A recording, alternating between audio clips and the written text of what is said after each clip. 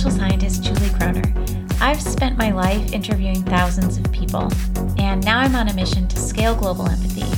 On In Kind, I lead guests through the letting go of something they've held inside for years, sometimes decades. And afterwards, I debrief and give you tools and resources to help you start moving emotional blockages in your life. I know firsthand the power of release. Quite frankly, it's changed my life, and the hope is that it changes yours. Hey listeners, welcome to Three Thoughts, where we talk about what human issues I've been thinking and learning about and how you might think about them too. So I wanted to invite you into where I am today. I'm recording from an undisclosed island in Maine. There are many, many islands in Maine. I'm sitting right next to, in a nice overstuffed chair, a roaring fire, which you may be able to hear here and there, some crackles. I've got the smell of the fire, and I'm in a log cabin. There's a tiny hint of fall. This is Labor Day weekend, so just perfect weather. And I've been here for a while, replacing my nightly Philly drag racing lullaby with owls and crickets, and it's just been incredibly lovely. So I hope that you can picture this place, and maybe you'll hear a couple of birds or bugs or fire or any of the lovely sounds that I'm hearing around me for these last few days as I gain some peace. I'm really grateful to be able to feel this bit of normalcy during COVID and have a drivable place to go to from Philadelphia. Also because I'm really bracing for like this long winter that I feel like we're going to be up against. I don't know what you think, but I personally think that we don't know enough about this beast to kind of take it inside yet, even at a 25% occupancy. So that's my opinion. So I'm hoping that you are all safe and well and weathering this global storm as best you can. I know that not everybody is weathering it at all well, and I feel for every single person in this situation. Personally, I've been thinking during this time a lot about the collective or human nature and how to live empathically, not only just to talk about it or think that way, but to live it. And what does that look like?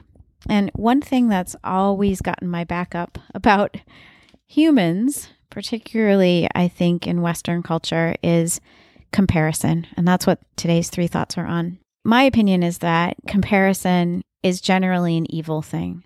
And ever since I was little, I just react to comparison. So anytime I see it or hear it, it makes me immediately rigid and wanting to run screaming from the room. So don't get me wrong. I, of course, do it because I think it's a very natural part of human nature, but I try on a daily basis to practice ways not to do it. So today, I wanted to explain a couple things that I've been thinking about and learning about. Comparison is something I'm exploring in a couple different ways via the podcast, of course, and hearing how other people describe or go through it, as well as just my years of research and interviewing so many people and learning about the human condition, thousands and thousands of people. So it's something I've always taken note of, and it's an enormous topic, and I intend to twist and turn it on its head for years to come, but and document it in a book. But I am just at the beginning of the journey in documenting its effect. And here are a few of the things that I've learned so far. Thought number one, self as barometer. So think about this for a second. Do you do this? Do you compare yourself to others at work, maybe in the physical sense, attractiveness, intelligence, social skills, possessions, clothing, design, how somebody lives, down to even the tiniest detail of, I don't know, something like wishing your teeth were as white as fill in the blank. This is something that we all do a lot of times, hundreds and hundreds of times a day. And living this way and trying to use that as the barometer for how your life is going is analogous to just hell to me. It spends all of our energy on the wrong things. And it's also based so much on assumptions because we can't actually know. We don't actually know, and we can't know what we see or hear on the outside from someone else is at all accurate.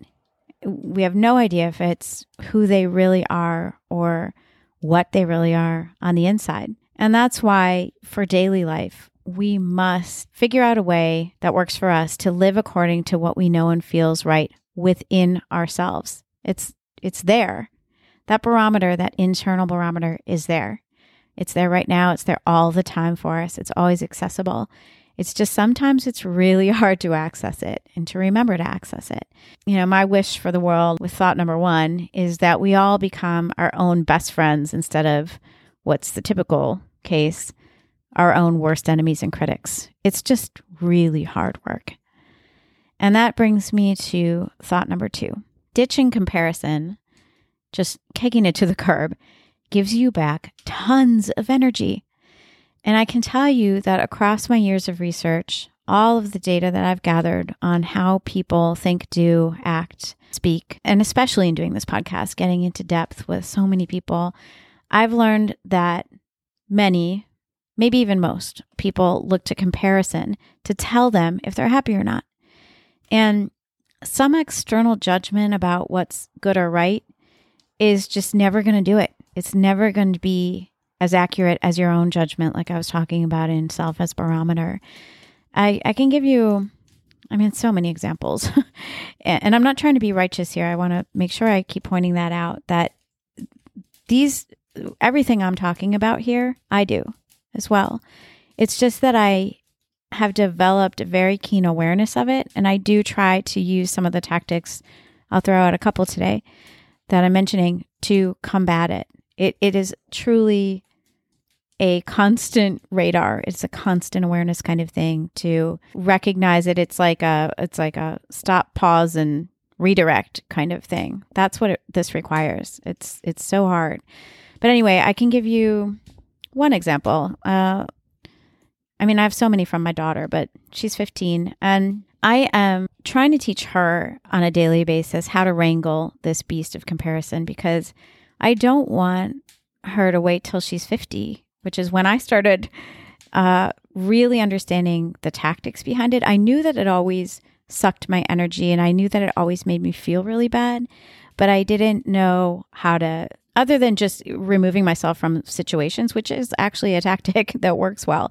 But, for fear of becoming too isolated or, extracting yourself too much from daily life, there are other better ways that you can use to combat it. So anyway, back to my daughter. At least weekly when on the drive home from school, there's a lot of talk. And we talk about it all the time. So, if you have a kid, that all of these things come up all the time. Test scores. So one thing that I tell her, rule number 1, never ever ask somebody what they got on a test. Why? Because the kids who do that are mainly doing it in order to say that, I got a 96, but I was so disappointed. I really wanted 100. And we all know these kind of people, right? So, the people who are out there making it a topic of conversation are generally doing it for themselves, to boost themselves. They don't really care at all. They don't give a shit what you got. They're asking for themselves, right? So they can put it out there.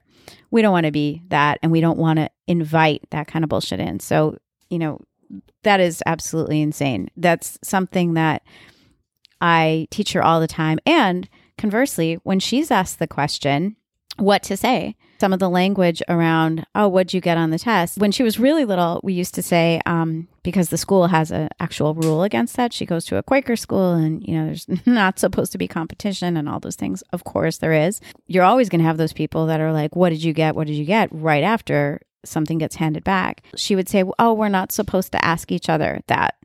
And so that worked when she was little. Now she's in high school, and she just redirects.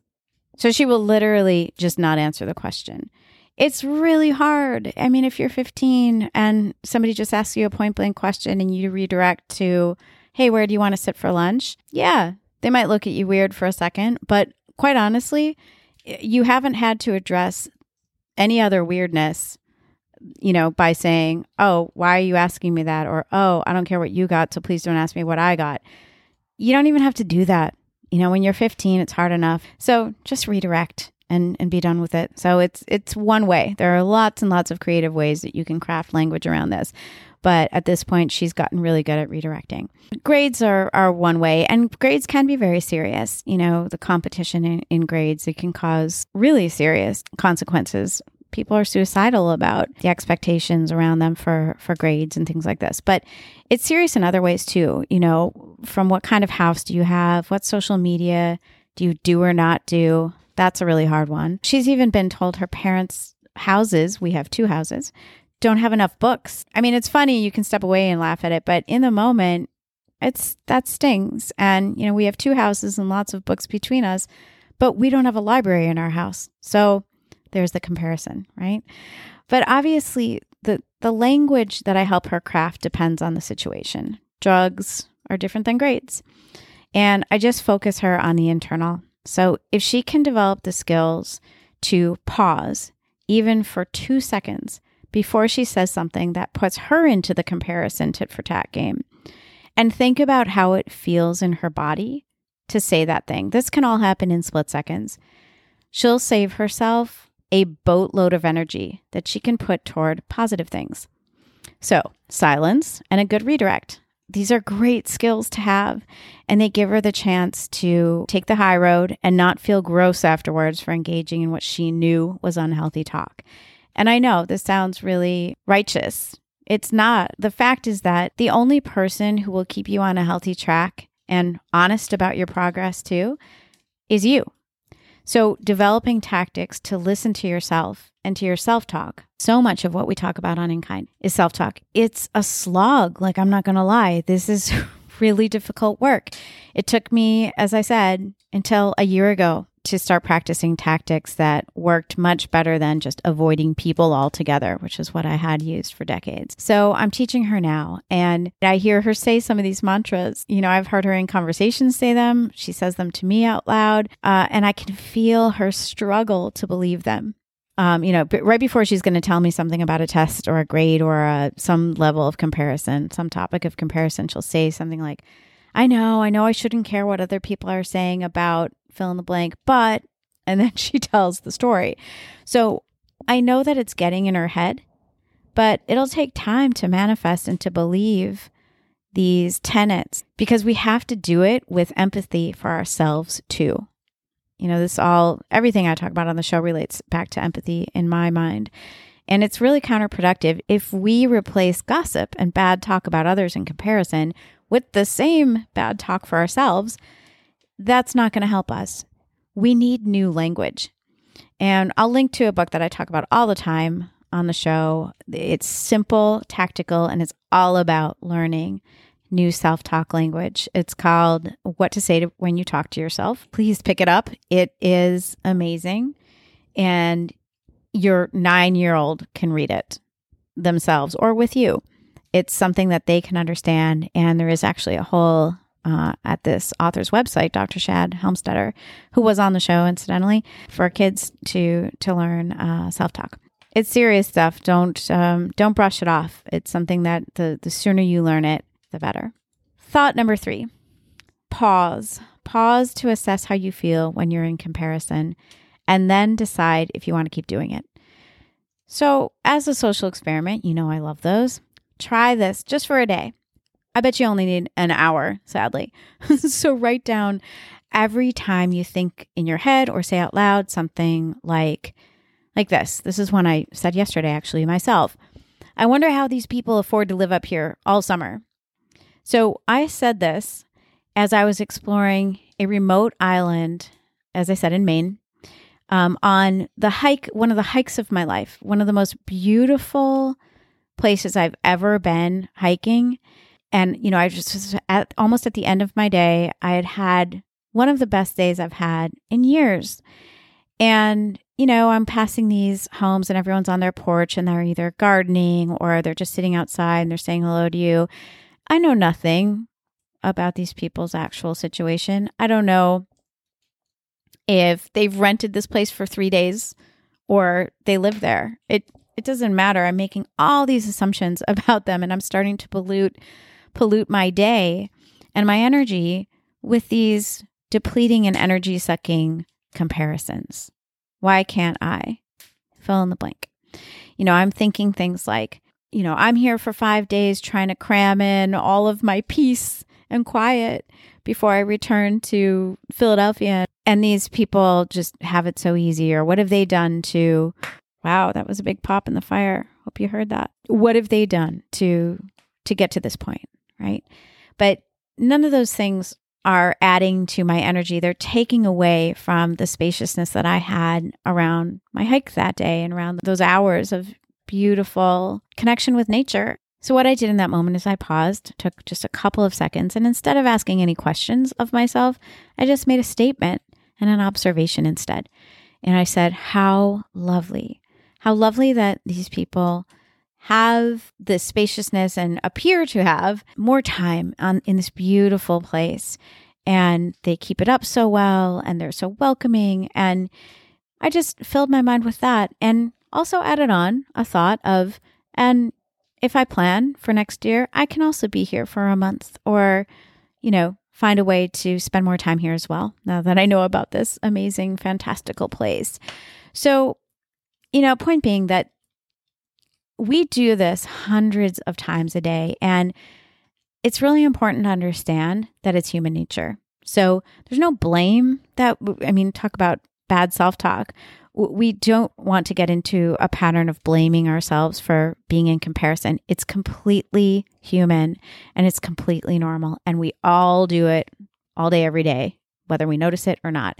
So, it's funny, if you do your social experiment and you only spend an hour a day writing these things down, you'll probably find some that make you laugh, because sometimes, I was just talking with my best friend, we compare ourselves to people who have things we don't even want. I'm not a car person, but if I see something like, let's use a Range Rover. I do like Range Rover. I'll be honest. If I see a Range Rover, I do think, gosh, how do these people afford and I don't even know how much it costs. 80,000, 100,000. I don't even know what these cars cost, but X amount of dollar car. Gosh, I would like one of those.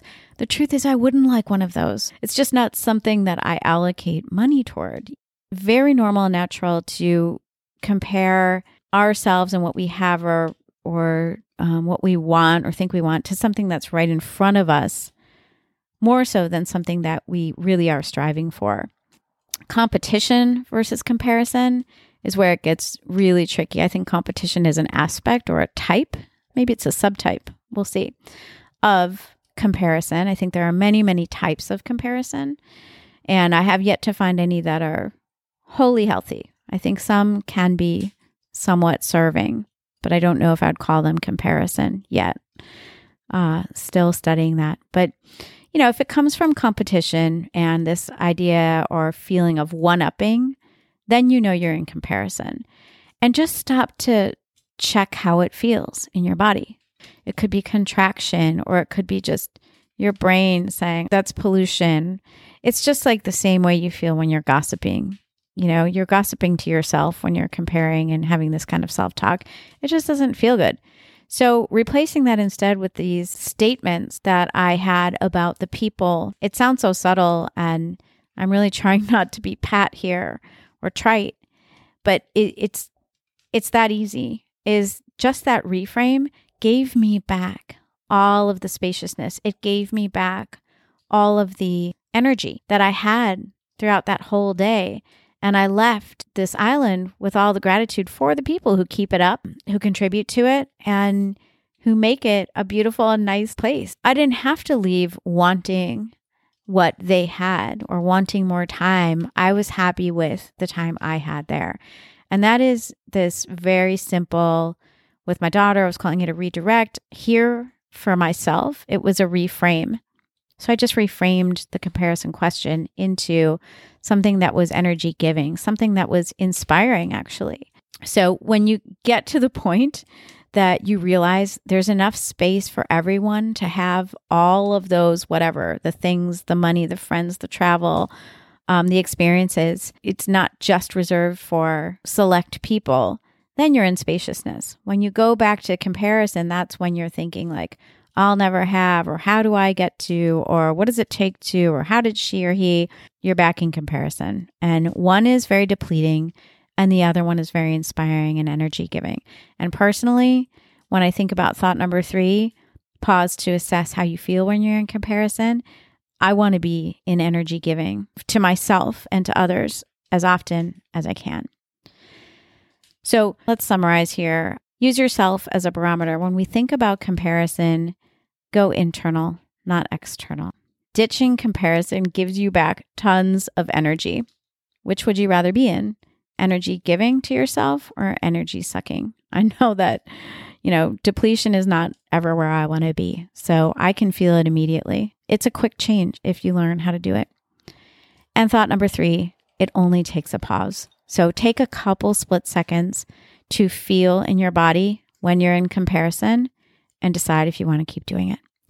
These 3 points alone are huge. They need practice daily, and they sound easy, but they're not easy to do. You have to be highly aware when they're happening, and you have to catch yourself. And you, importantly, need the new language to replace the old. Otherwise, you're just going to know that you're there, and not knowing what to do about it doesn't help you. You need to know what to do about it. So they need practice daily, just like all communication skills do. And often they take many years to recognize that they're there, to be able to spot them and to correct them, which is why if you have children, please, please, please teach them now so they don't get, to a ripe old age and they're still caught in the what ifs and the why nots. Nobody wants to be there. We can all get there. And I hope you've had something to think about today that got you thinking about your own life and how this might work for you, where it functions, how it might function, and maybe even a start to how to work with it. And just wanted to say thanks for joining me in the cabin today. Hey, one more thing before you go. If you or someone you know is ready to let go of something, let's make it happen. Set up an introductory call with me at inkind.buzzsprout, that's BUZZ sprout.com. To listen, just search for InKind on your favorite podcast player.